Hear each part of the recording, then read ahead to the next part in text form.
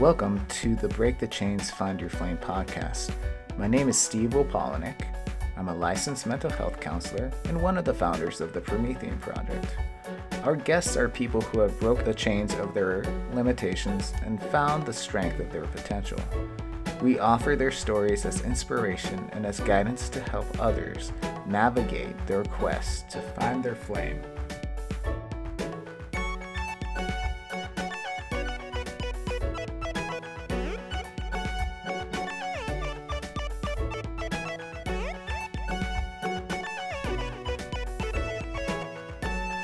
This podcast is made possible by the Promethean Project, a nonprofit wellness center creating a one-stop shop for mental, physical, holistic health and wellness.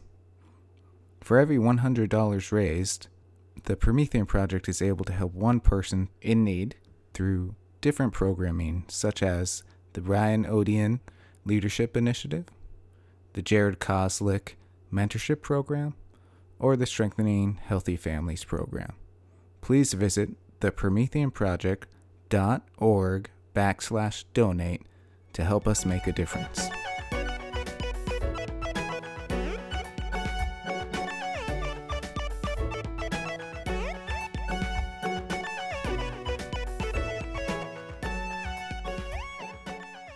Welcome back for episode 11. As always, Steve Wolpolnik talking with you today. Episode 11 was a lot of fun. It's probably one of our longest episodes. I actually got to sit down with my good friend, Martin. He is currently all over the place. A couple years ago, he decided to leave his job in Boston, Massachusetts, training to travel the world.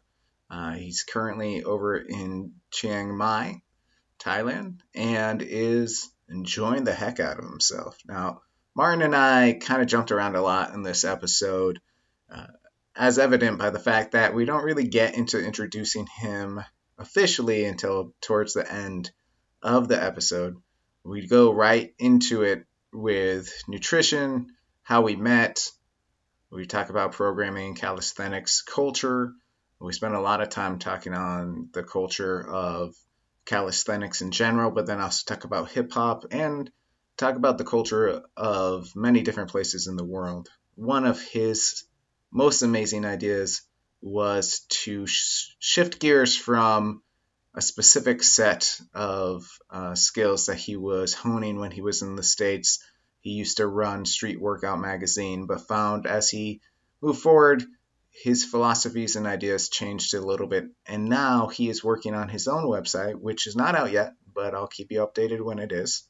And he's going to be combining his loves of traveling, of culture, of exercise, and just how to live a life that really celebrates and enjoys life rather than commits to a 9 to 5 and you might be miserable. But before we get started, there's something you guys should know. In the episode, Martin and I actually talk about the Wu-Tang name generator and how Childish Gambino got his moniker from that. And after the episode, we both actually went on the name generator and got our Wu-Tang names. So you might hear Martin in the future be referred to as Erratic Madman. That is his Wu name. And you can henceforth call me Designer Impressive. So with that, I hope you enjoy episode 11. It starts now. In a world where humanity's potential is imprisoned and locked away, our only hope is to break the chains and find our flame.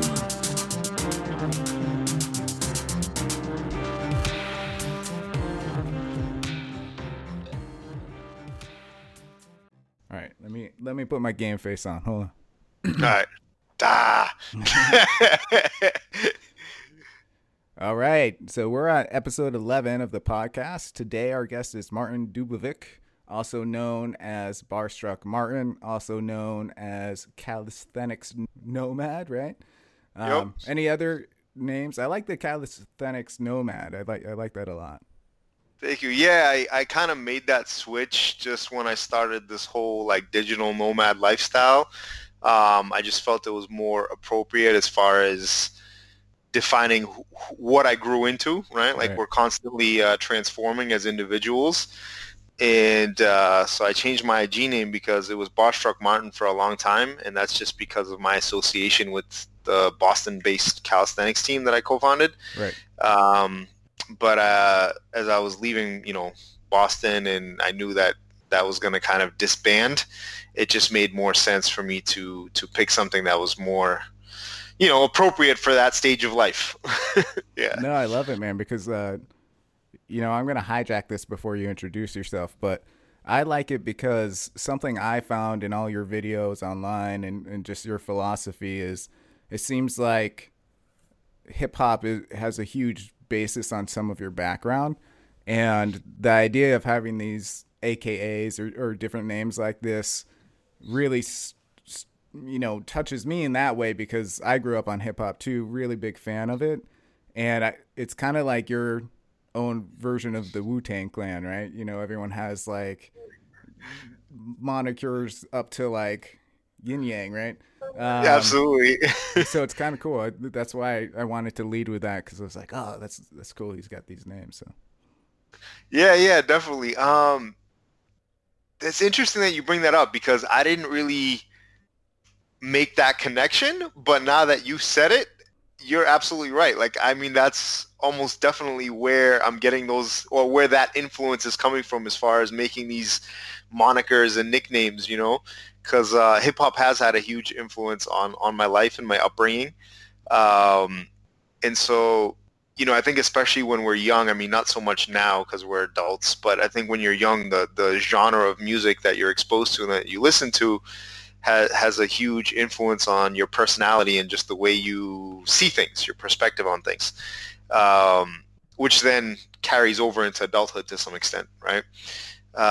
So yeah, I do think that actually came from that, even without me realizing it. So it's kind of cool that you pointed that out. well, Yeah. I mean, I'm just gonna jump into it. You can we'll introduce you like halfway through the podcast.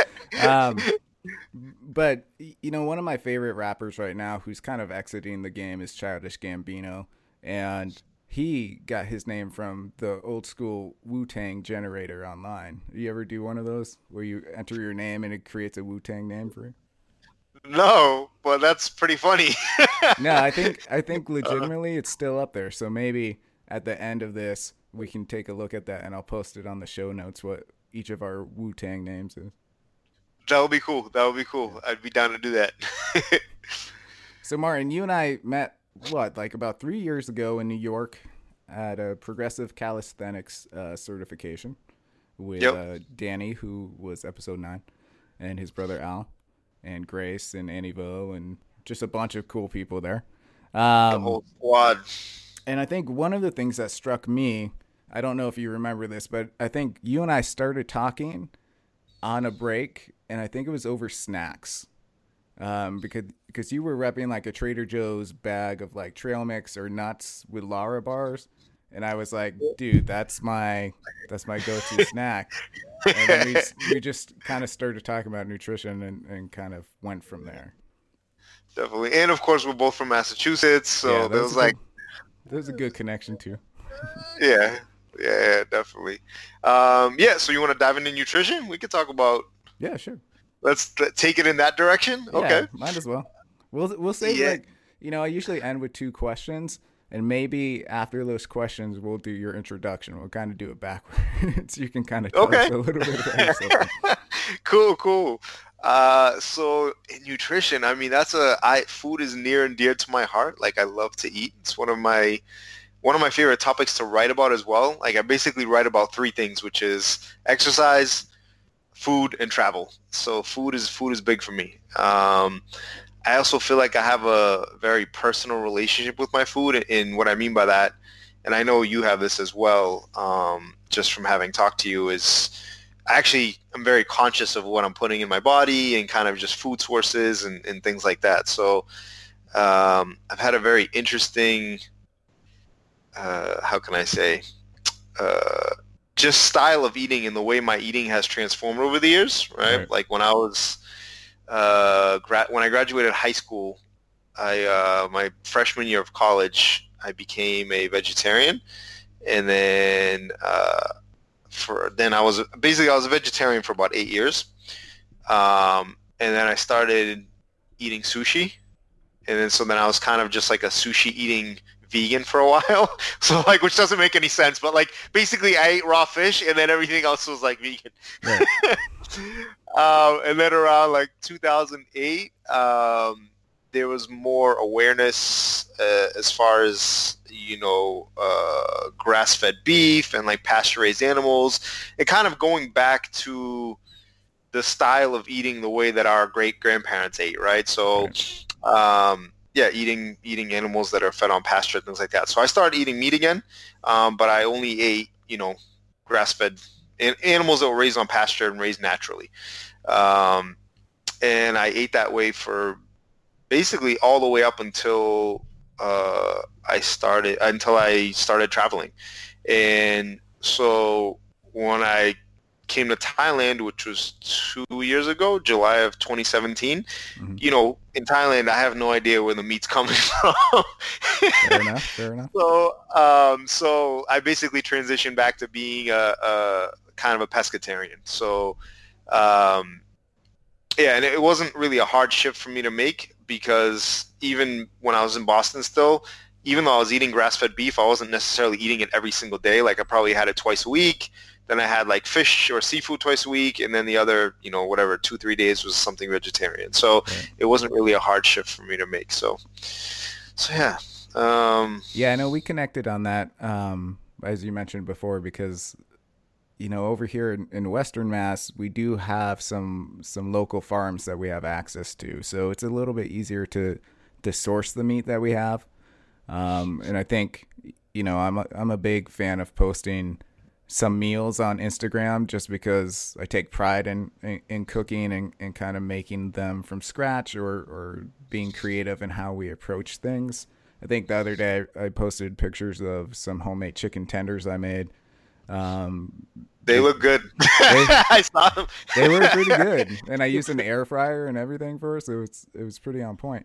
And I think sometimes people view that as like, why are you posting all this stuff? But I do think the more you can put out there, the more you can kind of connect with people and talk about the benefits, or at least start a conversation about the benefits of, ethically sourced food, the differences between grass-fed beef and regular beef, and then, just the different sources of plants and animals and their dirty vegetables and fruit that are out there, and how you should kind of take care and only source certain foods, make sure they're organic, as opposed to, there are some foods that are more clean that you don't necessarily need to have organic food, have it be raised organic. So I think it's a good conversation to kind of put out there. And I know we connected over, I think I posted probably a steak or something like that.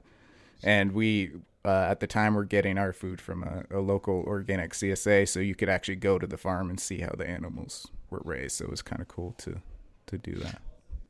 Definitely. A good friend of mine in Boston, he goes up to, I want to say it's around the Foxborough area. Yep. And he gets raw milk from a farm, so it's probably similar to like what you do, as far as like, and then he picks up beef there as well. It's grass-fed beef, and you can see how the animals. It's the same type of thing that you're talking about. So very, very cool. And the cool thing about that too is, in my last episode, I had this teacher on, Nikki Myers, who I love. She's amazing, and she said something really pertinent too that I don't think we always think about with nutrition. We know about the biological reasons to have good nutrition, why it's important for our body. We also know about some theories on organic as opposed to grass-fed and things of this nature. But also, when you think about it, once you start eating a food, no matter if it's vegetable, animal, or mineral or supplement or whatever, that then becomes you in a sense, right? And so there's reasons to really find good quality food so it can be part of you. It sounds kind of hokey, but like the idea is No, absolutely. I agree with you 100%. Sorry, let me let you finish your thought and then I'll jump in. But yeah, no worries. But I mean, like, you don't want to take an animal who was traumatically raised and confined in a cage and kind of beaten and consume that, because that kind of psyche then becomes part of your body, right? Part of your nervous system. And so I think when you're looking at nutrition, that's a base part, but you also want to look at the life of that animal, because then we take that and put it into where we're at.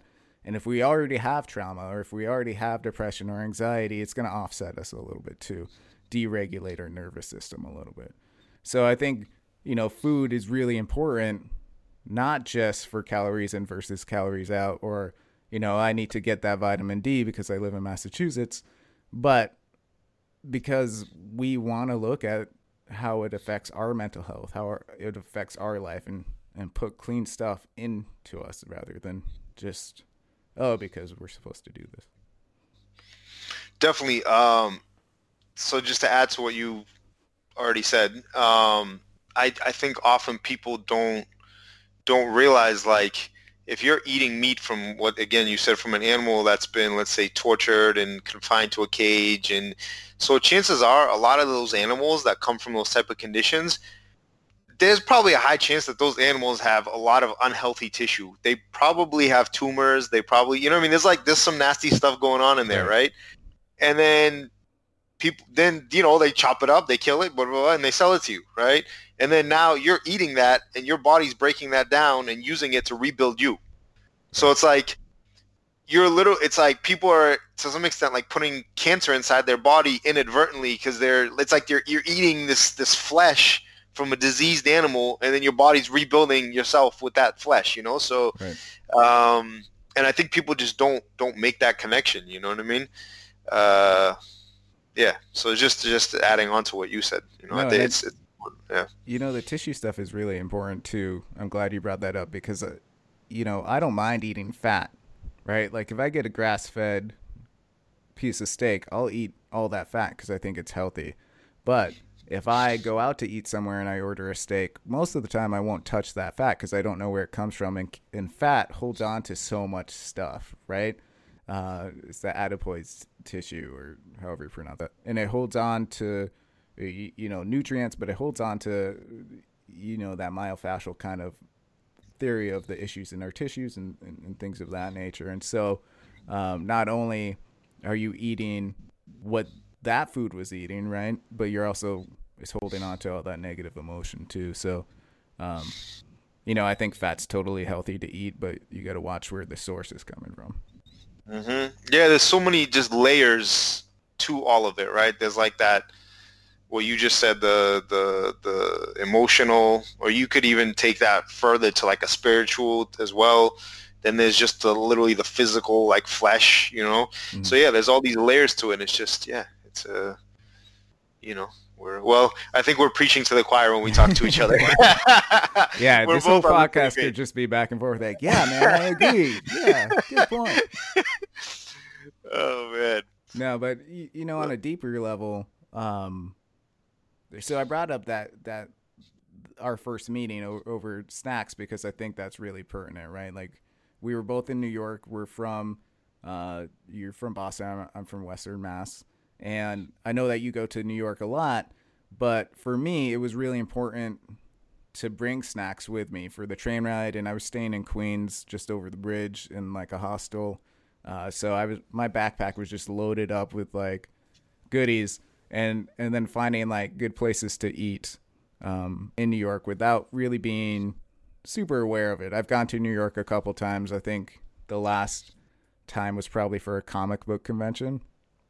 So, I was eating soft pretzels a lot for my lunch and dinner. I'm a soft pretzel fiend. So it was kind of cool to meet a like-minded person there and kind of communicate around that. I mean, we were already there for calisthenics, which was kind of cool. And I talked to Dan in Danny's episode. I was just talking about how when we were first there, I felt kind of out of sorts because there were so many trainers there whose job was to train to be personal trainers and do that. And my job is the mental health aspect, which kind of it coincides with that. But I was really outside of my comfort zone to be in a room with so many people whose main job is to train, and I only do it part-time, with clients. But immediately after introductions were done, I allowed myself to be open, where in the past I'd kind of shut down, and I just feel it created a really good environment there.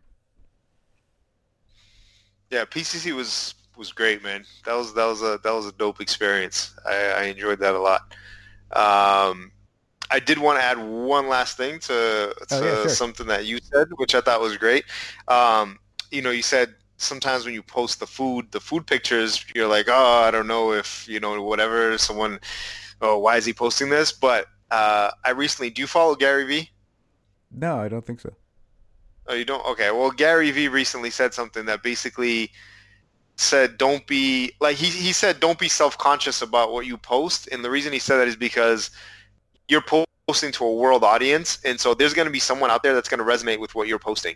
So, and those are the people you want to connect with. Like, don't worry about the people that aren't connecting with what you're posting, because that's not the people that you want. Right. Yeah. Right. So as long as you're drawing the people that are connecting with you, that's all that really matters, And there's going to be someone out there that's going to resonate. That's going to resonate with them, Yeah. So. No, that's a great point. I know early on, in getting into calisthenics and posting updates of like progress pictures, I had that thought of initially, oh, are people going to get sick of me just posting me doing activities or exercises? And then I was able to balance that with, I don't really care. This is right. It's kind of like, it's not me posting to be like, hey, look at what I can do. It's me posting to say, hey, look at this progress. I've been really challenging myself on this, and I really want to show the update to show what maybe hard work looks like, or how we can be in touch with how our body works to work on that 1 second straddle planche or front lever or anything like that. Yeah, and it just feels good. Sometimes you're just like, I'm really, like I worked so hard on this. I'm really happy. So I'm just going to put it up there. Right. And the cool thing about it too is like, I mean, there's a lot of downsides to social media too, but Yeah. I think one of the upsides is it creates this kind of like diary, which is pretty neat, Like sometimes you go back and you scroll all the way back to, I don't know, whatever, 3 years ago, and it kind of just brings you back to a memory, and it brings you back to that place of, oh, how you were feeling at that point in time, or, maybe you read the caption and you're like, oh, I forgot about that. And so it's kind of, it's like a diary, Yeah. Yeah. That's a good point too. Not just for the progress, but to bring you back to, oh, my mind frame when I took this or where I was this, and it's kind of a fond memory in that sense. Yeah, it's cool. I've I guess this is a good segue or transition point to talk about something that I was going through mentally earlier tonight, which is I was literally doing what I just described, and I was going through and kind of just looking at all these different posts from the last 2 years, and I had this really interesting kind of like epiphany, because I realized that for the better part of the last 2 years, I've kind of just did like nonstop travel, right? And by doing that, I didn't get a chance to reflect at all, or like process or decompress or just do any of that. Because normally, like, you live somewhere and then you go somewhere on vacation and you come back and you're kind of, you go back to your routine and you kind of get to reflect. You're like, oh, I did this was cool, and you process it. Right. But when you're just constantly being exposed to new stimuli, like nonstop, you don't get a chance to really process what just happened to you. Right. And I found myself, I was just sitting down tonight and I was going through all these things, and I was like, wow, this was so cool. I remember this. And I feel like I'm going through like this weird, it's almost like, I don't know, like I got hit in the head with like a Mack truck, and now I'm like just kind of like slowly coming out of it, Right. Yeah. And it's just interesting. I've just never gone through something like that before, and it's a very interesting process. Yeah. I think, Anyway, and when we get to your introduction, we'll talk about how you decided to travel. Because those are a couple questions I want to touch upon because I think it's amazing. But I think your point too is whether it's traveling and you're constantly go go go, or if it's just in your daily life and you're constantly go go go. Finding that time to reflect is really important, even if it's after the fact. That's the first step, I think. Because if you have, being a parent myself, going from home to work to trying to get my nonprofit up and running to, doing the podcast to posting on Instagram to try to get the message out there more, you don't really get a chance to slow down and be like, oh, this was a really cool moment in my work or in my personal life. And sometimes just taking that point at the end of the day and just reflecting on the day prior to going to bed, in between, maybe if you're watching a TV show or doing something, just reflecting on that can be so positive. And then it can start reinforcing, hey, I need to live in that moment a little bit more. So my goal for the next week is to spend at least one point during the day in the moment, and then the reflection. And then you start making that change to be more present and reflecting when you can in the moment. That's and then a at good the point. end of the day. Yeah, and then let me see if I understand you correctly. Also, because what I got from that is by reflecting, you're saying that within, whatever XYZ day, you found that, I don't know, maybe at these moments you were the happiest, or these moments were the most fulfilling. Mm-hmm. So then you can try to focus on those moments more going forward. Or is that what you're trying to say? Or did I understand you correctly? No, I mean, I think you got one part of it. I think, so in the work that I do in mental health, everyone expects to come in, and a lot of times I'm met with, hey, how many sessions do I have to do this to get over my anxiety or depression? And I'm always like, I don't know, dude. Each person's different. I can't quantify when you're going to get to this point. You're the only one who has that power to start making change. And then we do some coping skills stuff. We do some processing stuff. We look at what might help make a change, how to make a change, how to commit to a change. And then I always tell them, now, I taught you this, right? I don't expect you to go home and boom, your anxiety is gone. What I expect you to do is go home and think about this stuff. And then after stuff happens, maybe you make the same decision as you usually do. Start to process, hey, why did I make that decision? What led to this? Okay, I processed that. I understand that. So next time something like this happens, I'm going to think about it beforehand or do my best to keep this present in my mind, and maybe I can start making a change. And so I think reflecting at the end of the day at those points on, hey, this is what I want to celebrate for the day, or even, hey, this part of my day really sucked, then starts creating those neural pathways of, okay, how can I change that, or how can I be in that moment to make that change, or to enjoy it in the moment instead of reflecting a week later like, oh, that was really cool. And so doing that reflection, to reinforce the positive pathways. Right. Yeah, exactly. You basically what you're doing is, we have this saying in mental health that things that fire together wire together, right? So the basic idea of classic conditioning. Hey, if this stimuli is paired with this stimuli enough, we're just going to associate that this happens all the time. And so we're going to go down that path, whether it's good or bad, right? And right. So it's like about forming habits, right? That's how habits get formed. Yeah, exactly. Right? Yeah. And so I think we can kind of biohack that to say, okay, that's how habits get formed. That's also how we change habits. That's also how we can start making changes in our day to be more mindful at different parts of the day, or to be there and say, okay, I didn't like this, so I'm going to be mindful in this so I can make a change. Gotcha. Yeah, like being aware when that is coming up again so that you can kind of squash it. Yeah. And then the longer you keep squashing it, eventually you'll just squash it all the way down until, it's hopefully eradicated type of thing. I mean, some stuff doesn't go away, right? But like we can exert control over it, or assert control over it to the point where we can manage it a little bit better. And that's what I have an interesting... No, go ahead. Go ahead. I have an interesting question for you because as far as with dealing with people that have mental health problems, right? So, well, first, my question to you is: when you're talking to them, how much facilitating do you do versus how much like prescribing do you do, right? Like, how much do you tell them you should do this versus asking them like open-ended questions that lead them to their own answer? Like, is there a 50-50 or like? So I tell people right off the bat that I don't give advice, right? Okay. So I'll never tell someone, "Hey, you need to do this." What I'll say to them is, "Hey, this is what I've seen helps some people. So let's talk about it." Put it out there. Like I do, I see a lot of youth. I see a lot of adolescents. I see couples. I see families. So I run the gamut of it. So it really depends on who I'm talking to. If I'm working with a 6-year-old, I do a lot more.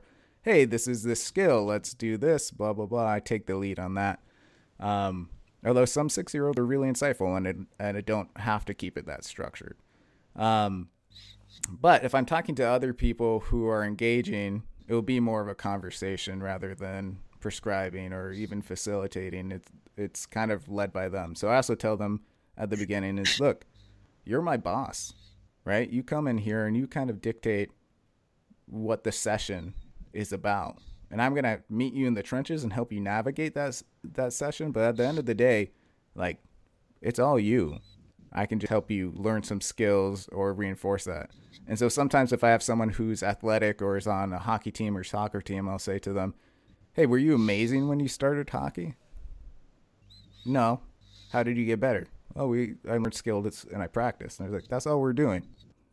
Consider this your practice. We're going to do some skill building, but you got to take some ownership of doing it at home too, right? If you just went to practice and never practiced again, or if you just went to the gym once a week to work on a skill and never touched it throughout the rest of the week, you're not going to advance at it, which is fine. You can own that decision. But if you want to hit that goal, you have to keep working on it. Mm-hmm. So, yeah, I mean, the answer, I guess, is I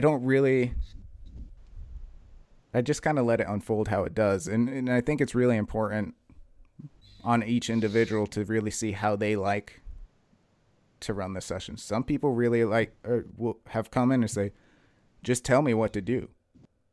You tell me what to do and I'll do it."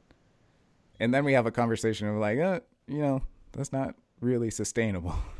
So we'll have to work on it. But for the most part, it's just, "Hey, what's going on? Let's talk about it." And then we can talk about, okay, so you want to make a change in this. Have you looked at environmental factors? Have you looked at your activity? Have you looked at your nutrition planning? Have you looked at your sleep? All right, let's start there, and then we can expound on that. That was going to be my follow-up question to you is, and you just laid it out there, is how much do you, like, when, the reason I asked is how much do you, give straight up advice versus how much, you kind of facilitate them finding their own solution, is because I wanted to ask you the follow-up question is like, how do you deal with, if you get somebody that says, they're antsy, they have anxiety, whatever, and then you start asking them about, their diet and their activity, and they're like, "Well, I eat McDonald's and drink like 5 sodas, and I don't move at all, and I just play video games all day." So then it's like, how do you tell that person, "Hey, maybe"? That is a tough one, and it's something I've really had to grapple with. Is that sometimes people just aren't at the right place to make changes, right? So I follow this tenet in psychology, these theories or stages of change, and that there are people are at different stages in different parts of their life with different things. And the idea really is the first stage is pre-contemplation, right? So you don't even really know that there needs to be a change. You're just kind of going through your life. You've been raised this way, or you've decided to live this way, and it's no problem with it. And the second stage is contemplation, like, maybe I should cut back on McDonald's, or maybe I should be more active. But you're not really quite there to make that decision. So you're kind of hovering.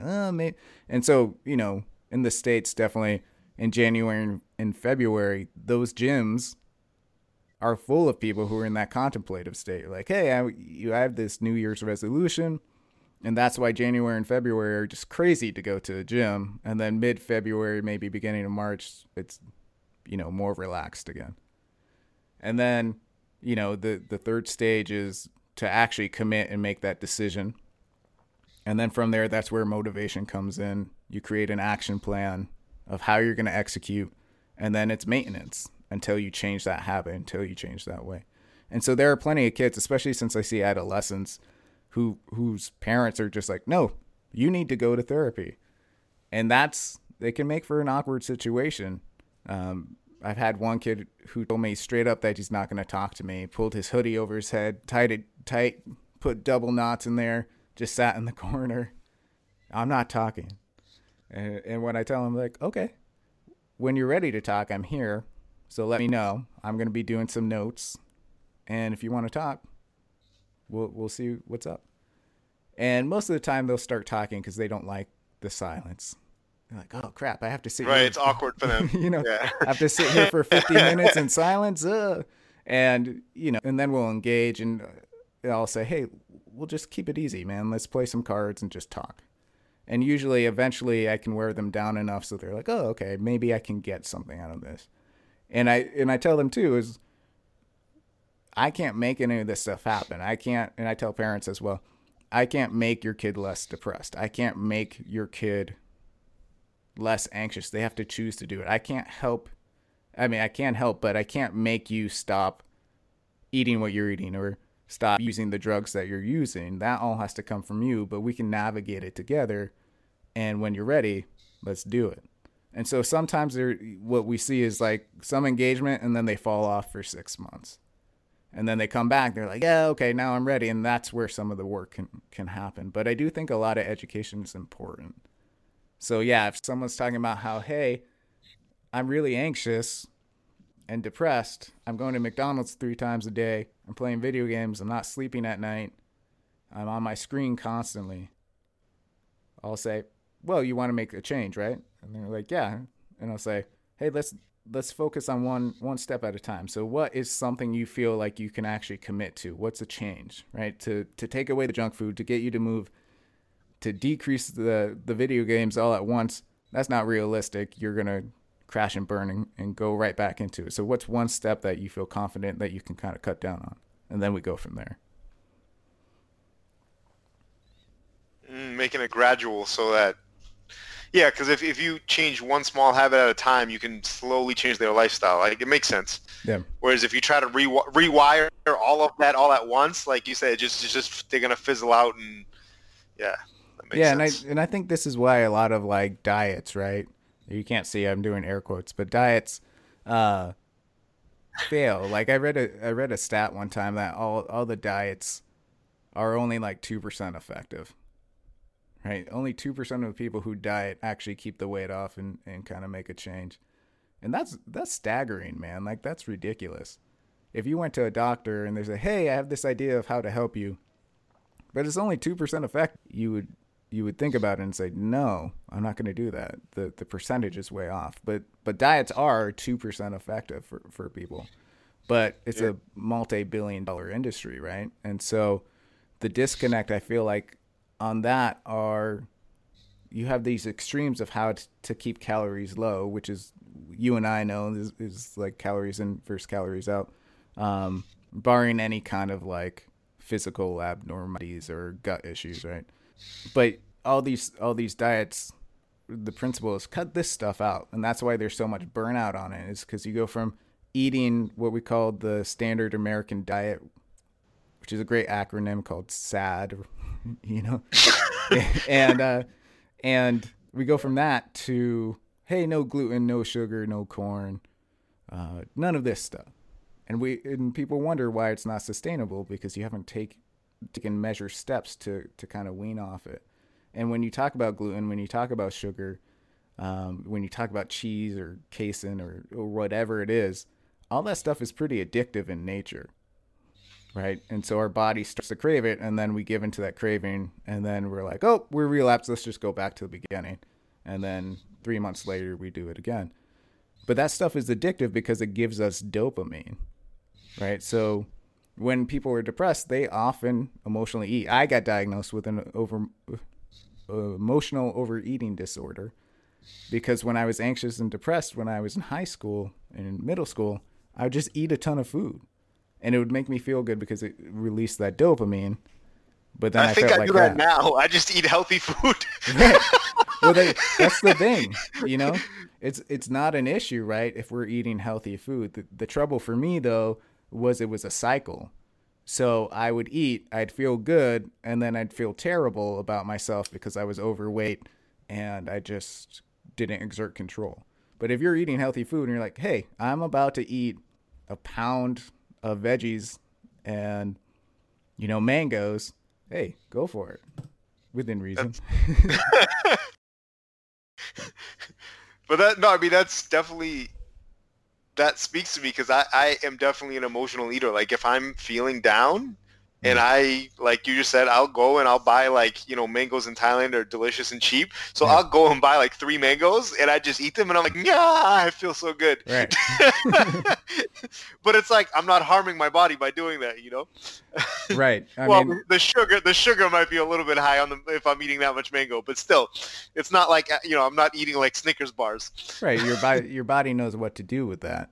And sometimes those cravings are our body saying, hey, we're not feeling so good, so we need something to pick us up. Right. So your body is actually really intuitive. And if you can cultivate a relationship with it where you can listen to it, it's going to tell you what you need. Just like some cravings of chocolate really mean, hey, you need more magnesium because chocolate's a really good source of magnesium. And chocolate in and of itself, if you take all the crap out of it, is also really good at anti-inflammatory, right? Again, depending on your body, right? If you have gut issues or if you have health issues, it's different. But the chocolate itself is a really good source of nutrition. And sometimes our body's craving it, not because of the sugar. Sometimes it is the sugar, but because, hey, I need a little bit more of this. Definitely. Well, whatever that is, I need a lot of it because I eat dark chocolate like literally almost every single day. It's so good, man. I love dark chocolate.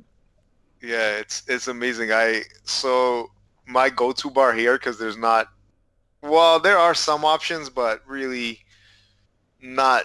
It's not as good as like going to Whole Foods or something, or you know, Right. whatever. So I go to the Lindt, Lindt, the Swiss chocolate maker. Yeah. So it's the Lindt 85% bar. Oh, dude, 85%. I'm usually like 72. 85 is good. It's nice and bitter, which is what we need, right? But you and my wife are the higher the percentage. Yeah, I love in the 80s, like anything 80 or higher. But I mean, I'll have stuff in the 70s, like, Yeah. for example, when I was in Vietnam recently, there's a really, really good chocolate maker there called Maru. And they have amazing like single source chocolate. It's all grown in Vietnam, and they have like this. It's like a 6-pack of bars, and each of the bars was made. It's like wine, right? So each of Right. like the cocoa pods were grown in this like one field in southern Vietnam, Oh, and that's that was awesome. used to make. Yeah, and all the bars are in the 70s, so there's no 80% bars, Right. but they're phenomenal. Like they're so good. So like I'll have stuff in the 70s too, but I prefer 80 or higher. Yeah. And I Yeah. think, I've touched upon this in other podcasts too, where that bitter taste that we, as Americans specifically, try to steer away from. We like the salty and sweet, but there are 3 other tastes that we should be having. And again, it's your body telling us, hey, we have these taste buds because we need the nutrients that come in bitter things or umami things or things like that.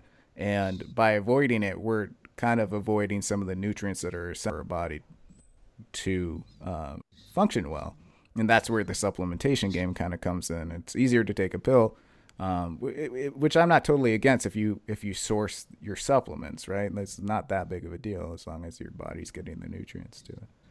But we tend to steer away from things we don't like, and sometimes we just have to be like, no, today I'm going to have a kale salad with lemon on it. And surprisingly, like I used to hate greens when I was emotionally overeating all the time, but now I'll throw down on a kale salad with lemon raw, and it's a little bit of a tough digest, but it tastes perfectly fine. that bitterness is great. Definitely. I didn't even think of that, but you're right. It's like we do have these sensors on our tongue, and it's like, why are they there, right? Right. So yeah, I didn't even think of that, and it's because it's our way to interact with our food, right? So You know what's funny about that theory? I can't take credit for it, but what got me thinking about the taste buds was some of these competitive overeating challenges, like the hot dog eating challenge and things of that nature. yeah, there was like a Japanese dude that used to kill that. I forget his name, but Yeah, Kobayashi, I think his name yeah, was, or something yeah, like yeah, that. yeah, yeah, yeah, yeah. Kobayashi, yeah, that dude was a monster. Yeah, and he was mad fit too, but he could just throw down. One of the things I read about it is they kind of biohack their taste buds, because when you have too much of a certain taste, your brain will be like, okay, that's enough. But if you could pair that with a different taste, you can trick your brain into eating more, or your body into eating more. Oh, that explains that why there's always room for dessert. Yeah. Because like you could be stuffed to the brim where you're like, I can't have another bite, but then we'll give you like whatever, some little sweet piece of whatever, and you're like, oh, okay, I'll have that. Yeah, if you see some of these eating competitions, they'll have something on the side like Skittles or something that's really sweet, because the hot dogs are so salty, that will biohack their brain into be like, oh, we can eat more. That's crazy. I didn't even know that. Wow. So It makes complete sense. Yeah. I don't know if I actually wrote this article or if I just have notes on it. I was thinking about writing an article about that, because I think it's important to be mindful how we eat, because if you eat, so the idea I had, this isn't quantified or anything, but the idea I had was, if you eat one thing at a time, say you have like a chicken, potato, green bean dinner, right? If you eat one thing at a time, this actually probably not the best plate to use it on, but if you eat one thing at the time, what you're doing is you're telling your body, okay, I had something that's savory, now I'm having like, okay, Thanksgiving, right? Turkey, mashed potatoes, stuffing, cranberry sauce, greens, veggies, whatever. If you're eating everything that's salty first, I'm going to eat the turkey and the gravy. I'm going to eat the potatoes. All right, now I'm having the cranberry sauce. That's sweet. What you're doing is almost tricking your brain to be like, oh, okay, we can eat more because we haven't had that sweet flavor yet. And then you go back to the other savory things. So it's really important. We hear about mindful eating all the time, but also the process and how we eat's really important, because if you take a bite of turkey and then have veggies and then have cranberry and then have turkey, and you go, it doesn't have to be regimented like that, but if you eat different tastes at different times, I think your body's going to register more that it's full, rather than saying, oh, we can eat more. And you'll be more aware of how much you're actually eating. That makes sense. Yeah, I didn't even think about that. It makes sense.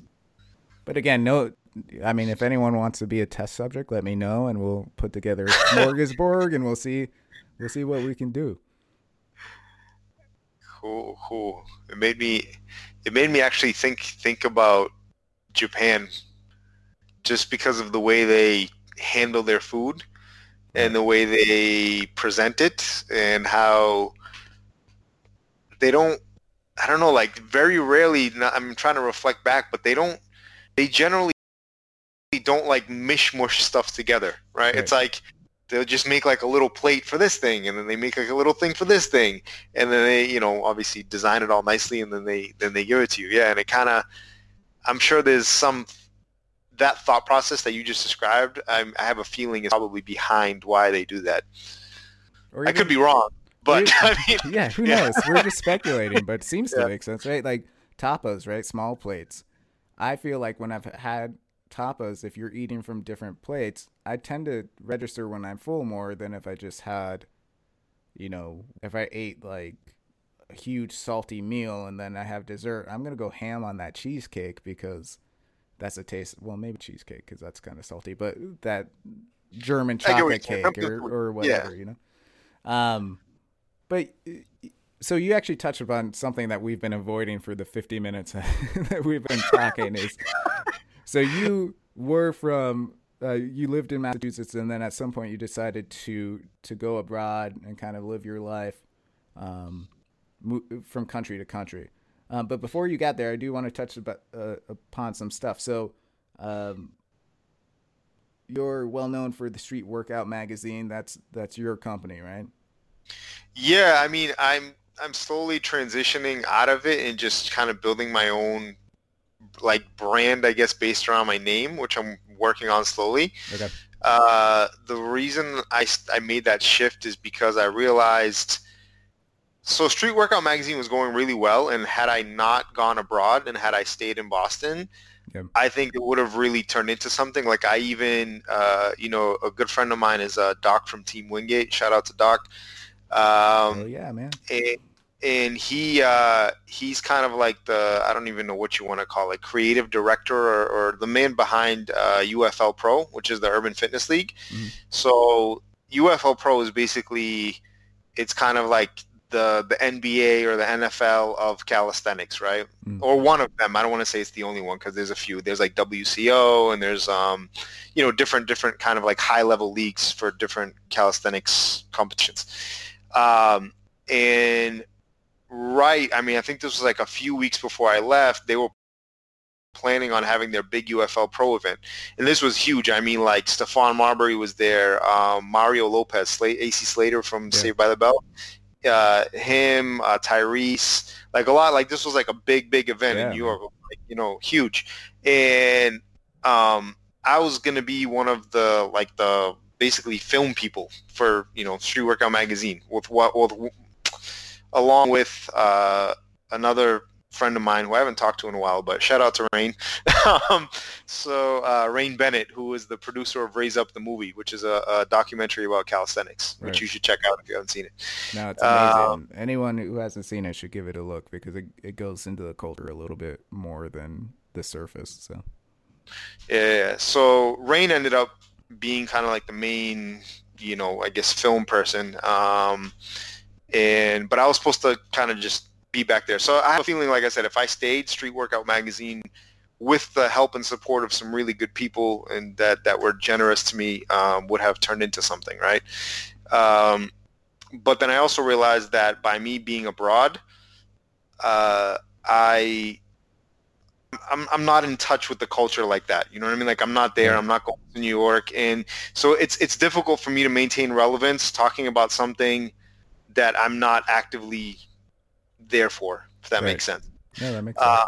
Yeah, and so I was like, what's never going to change, and I'm always going to be me. So I was like, I bought a domain name, which is my name, martindubovic.com, and I'm slowly just building out content on the back end, and hopefully I'll go live at like the end of the year. We'll see. Nice, that's awesome. What you do so much, and I want to touch upon culture a little bit later. Because I think that is something you do really well. We already mentioned hip hop. We talked about the culture of bar work, and I even think in your traveling you represent culture really well. But what is the premise behind your website? What will the focus be on? Just some of the stuff that we've been talking about, or? Yeah, so there's three main components. It's going to be my what's the word? Headline is fitness, travel, lifestyle. So, and by fitness, really, I mean calisthenics. Right. I mean, I dabble in other forms of fitness, but really it's going to be mostly calisthenics. So there's going to be the main thing that I've been really working on hard, and it's very time consuming because I'm making it very thorough, but I'm basically building a body weight exercise library. So nice. I'm going through, it's kind of, so if any of you have checked out Al and Danny Cavadlo's Street Workout book, right. They go in, it's a great book, by the way, if you haven't checked it out, and they go in and just kind of break down all the different exercises. So that's what I'm doing, but from my perspective and my point of view and the things that I've learned over the years. And so I'm building that now. So there's that component. Then the travel component is just going to be kind of like city guides, so all the different places that I've been. Well, not all of them, but ones that I've spent more time in. Right. It's just going to be like, best places to get food, where to exchange money, like just like practical things so that people go to those places, they can have a guide. Right. And then the last component is just lifestyle, is more like open-ended. That's just going to be anything from trying to maybe, if people are interested in living this type of lifestyle, like maybe write some articles on that, or it could be diet related or nutrition related. It could be, pretty much anything. Lifestyle is such an open-ended word. So Right.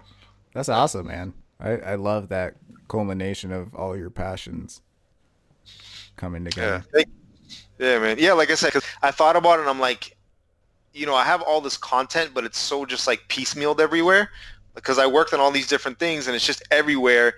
And so I have all these things that kind of started to grow, Right. but I didn't follow up with them not because I didn't want to, but just because of various things that happened in my life. And so I really did some reflecting, as we talked about. And I was like, okay, how can I take all of this and put it into something that's never going to change regardless of what's happening in my life? And I'm like, let me just buy my name, and I'm always going to be me, So, Right, yeah. That's awesome. And I think and I want to give you credit for, you were actually one of the reasons we started this podcast, because going to the PCC, meeting you were doing some filming at the PCC, doing some interviewing. I really liked the creative style that you had, or still have, and your approach to things. And it really helped me get back in touch with something that for so long I was just go, trying to, build my family, get the nonprofit going, all that stuff I mentioned before. And then this podcast has really been a creative outlet for me, something that I've really loved touching into and just doing it for me. That's really, we're sponsored by our nonprofit, and it's great to put the Promethean mission out there. But this is really just something that's so creatively based for me. And it's a testament to what you do, because that was kind of one of the starting points for me. Seeing what you did and seeing how creative you can be about this stuff is amazing. Oh man, I appreciate that. That means a lot, man. That means let's long distance fist bump. Yeah. I don't know where my camera is. Oh, there. I don't either. All right, there we go. Man, you guys couldn't hear, you guys couldn't see that, but that was a power fist bump. Yeah. Where are you right now? I'm in Chiang Mai, Thailand. Nice. Which is in northern Thailand. Yeah. Go ahead. It's the second most populous city in Thailand after Bangkok. That's awesome, man. Oh, so what prompted you to kind of give up your lifestyle that you were creating and kind of set across the world? I think it was a combination of factors. I mean, it's something that I definitely wanted to do for a long time. I think part of it was just leveraging, how can I say? So the cost of living here is way less than it is in the West, right?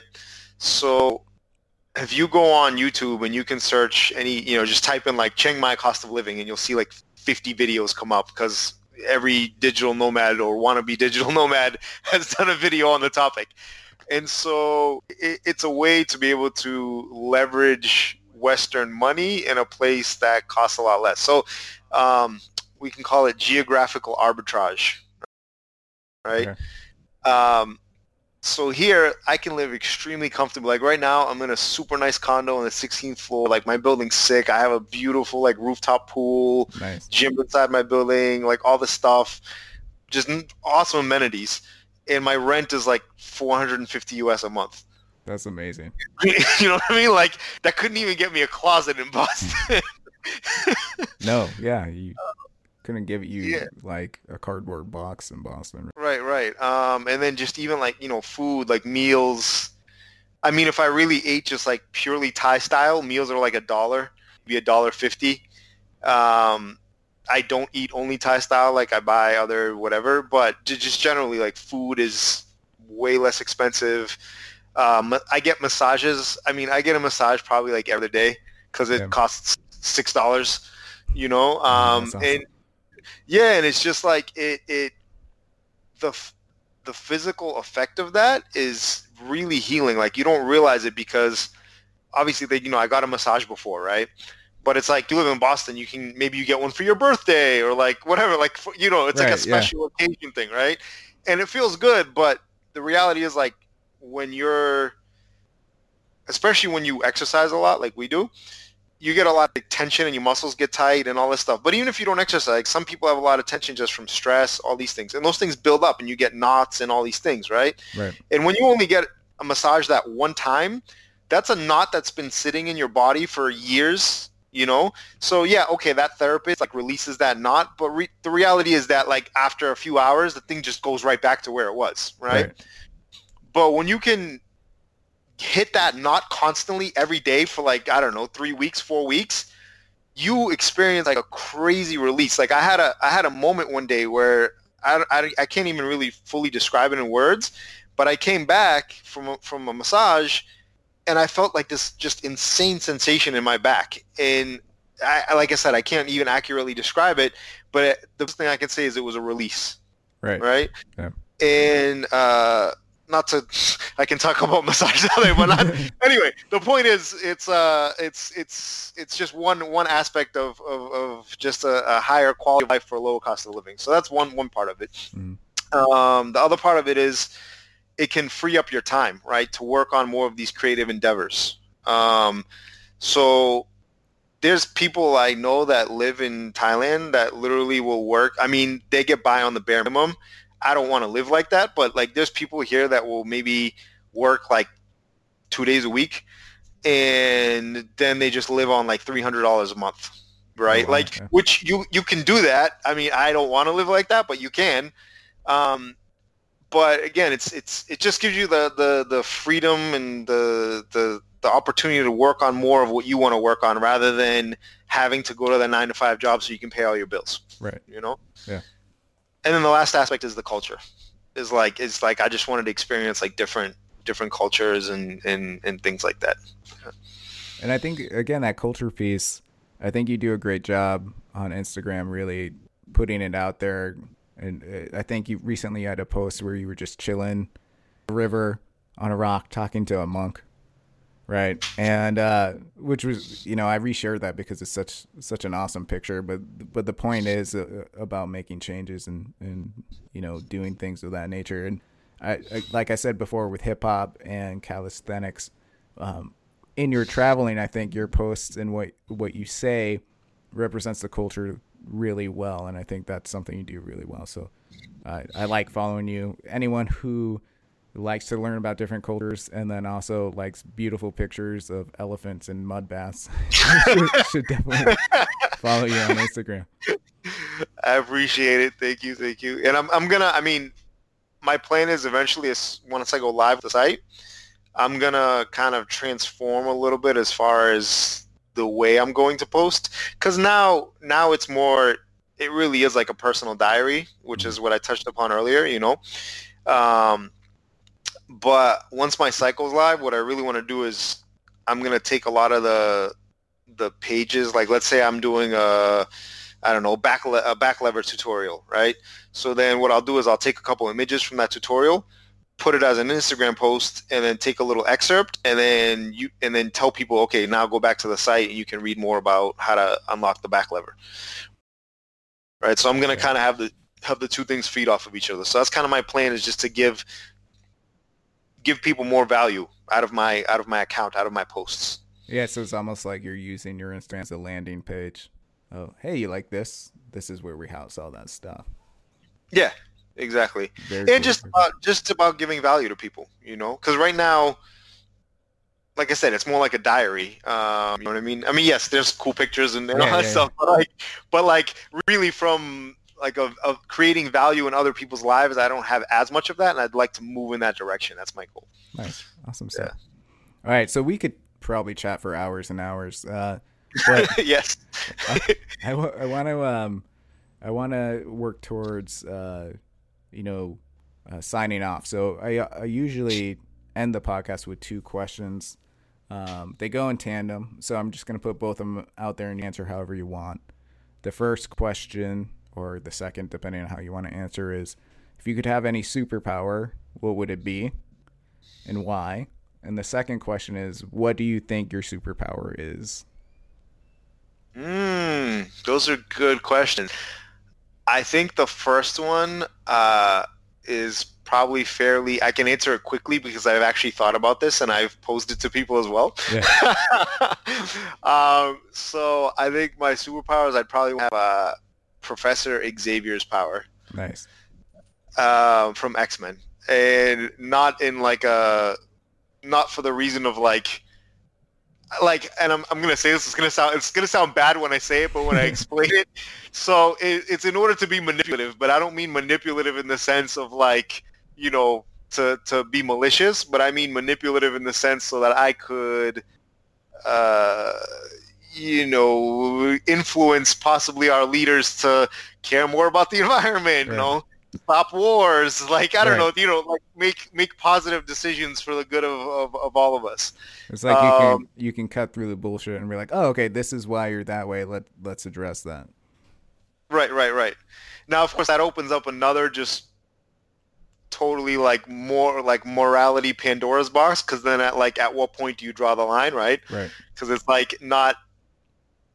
I know that there are some things that, like, for example, caring about the environment, right, and just like the Paris, you know, signing on to the climate change Paris Accords, things like that. Like those are important things that we should all care about.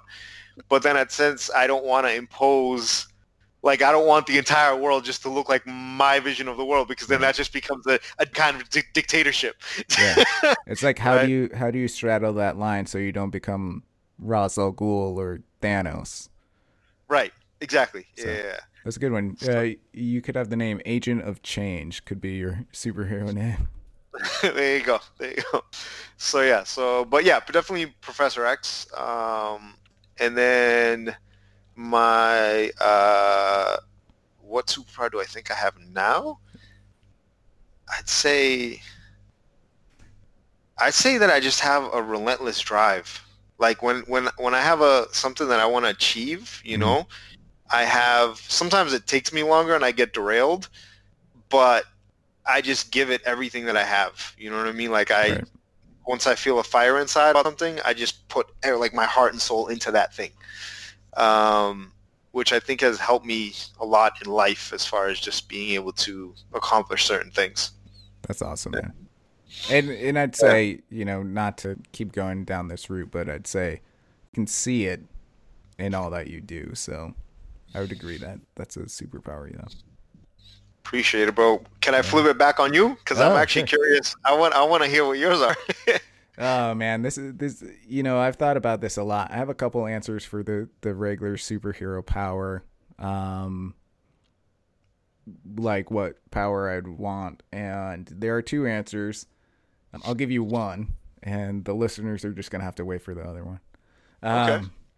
I would like to control molecules, so that way I could have different superpowers, right? So if I could control molecules or other molecules, I could phase through walls.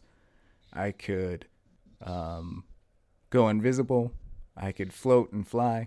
So it's kind of like a hack of, all right, let me think about how I can get the most out of one superpower. And it would be able to do that. So that's what I've thought about.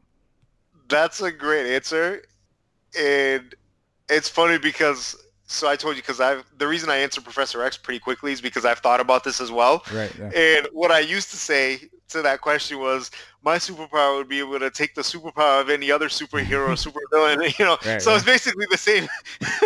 But then I realized, like, that's kind of like, whereas you gave the same answer, but you gave it in a better way. Yeah, I didn't want to just be like mimic. I didn't want to just say, "Hey, I can absorb all this stuff." But I think it's an interesting thing too when you look at energy work and things like Reiki and different stuff of that nature, because there's so much that you could do with it. What is my superpower besides looking so handsome? I don't know. I think it's just my ability to sit with people, and help them work through things. And I think it's tough because I do it for a job that I have to be mindful of when I shut that off, because just like any skill or talent, it's easy to shut it off when you're not doing the work.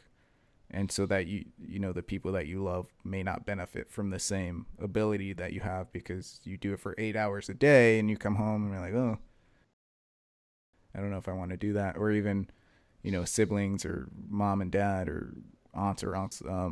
I think you have to straddle that line too of, hey, how can I not give all of myself to my work? Because I do think it's something inherently that I do well, and still be present and be me with the people I love so that I can benefit from interacting with them and they can benefit from interacting with me too.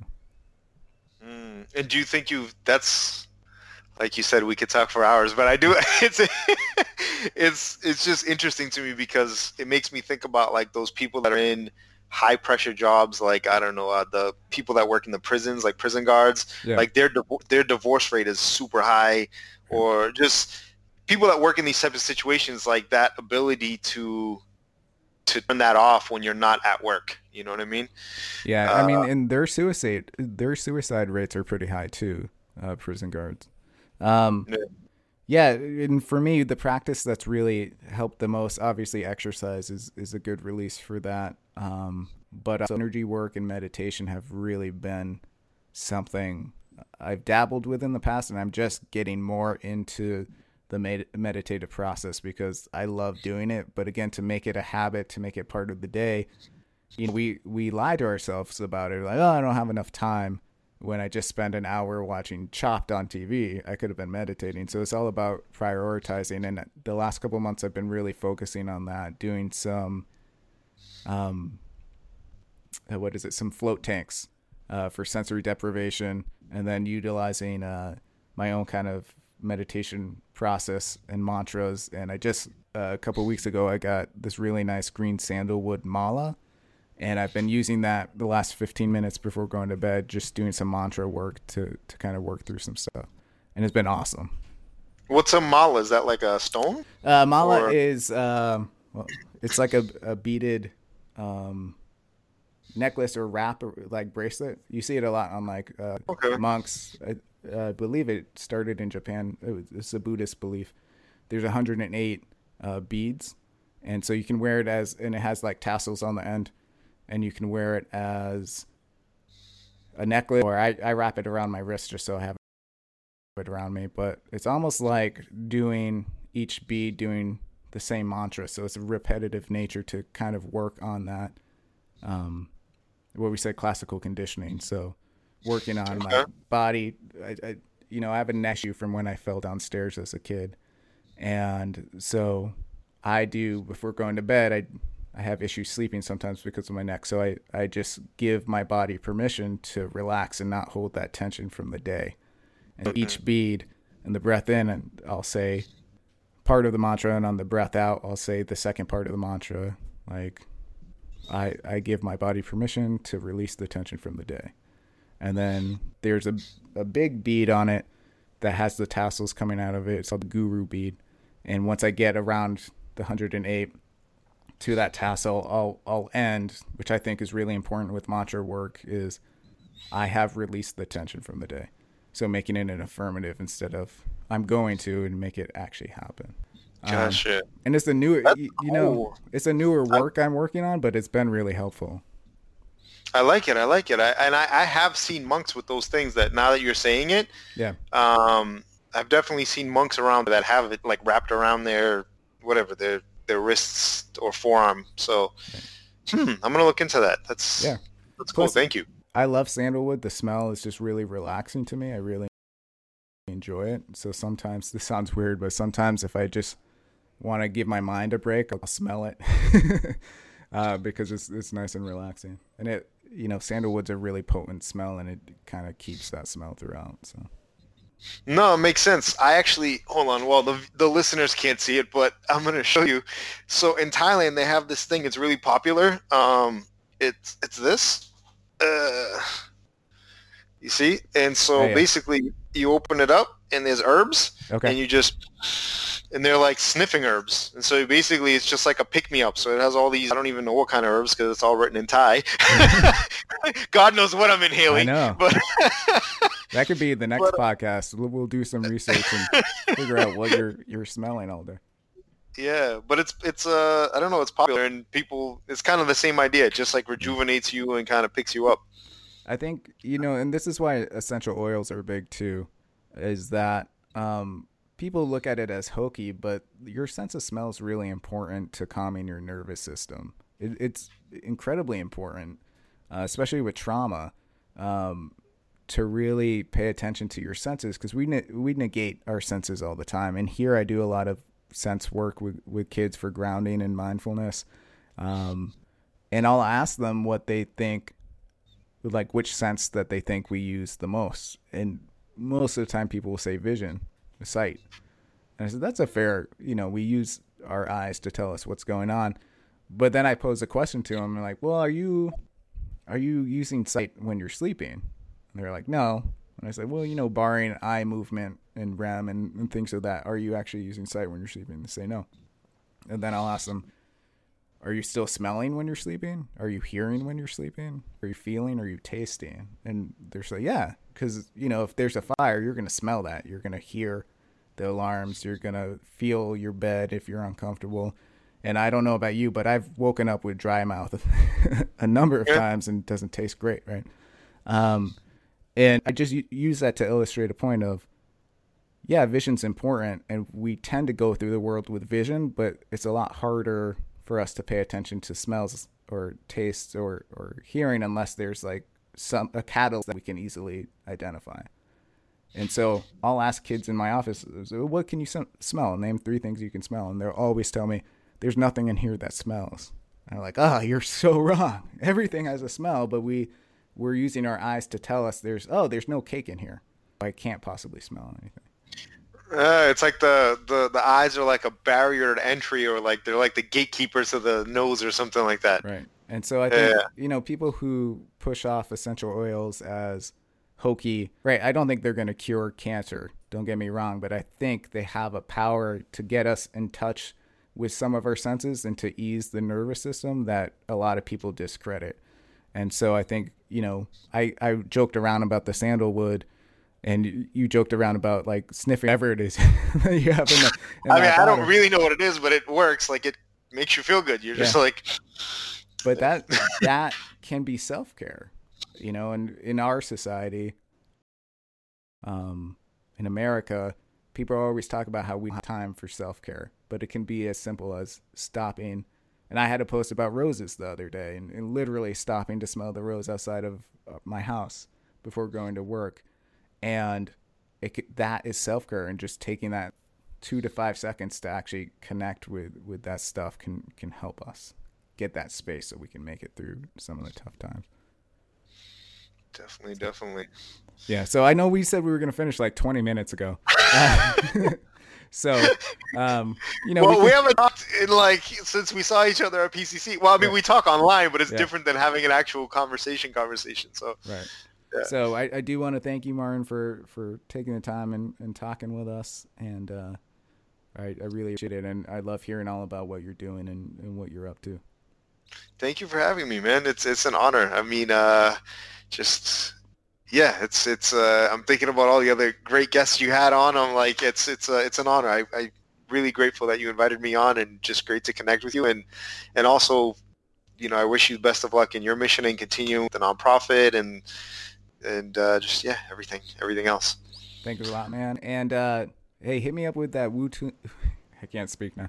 Wu-Tang name generator, and I'll include it in maybe the intro or the show notes.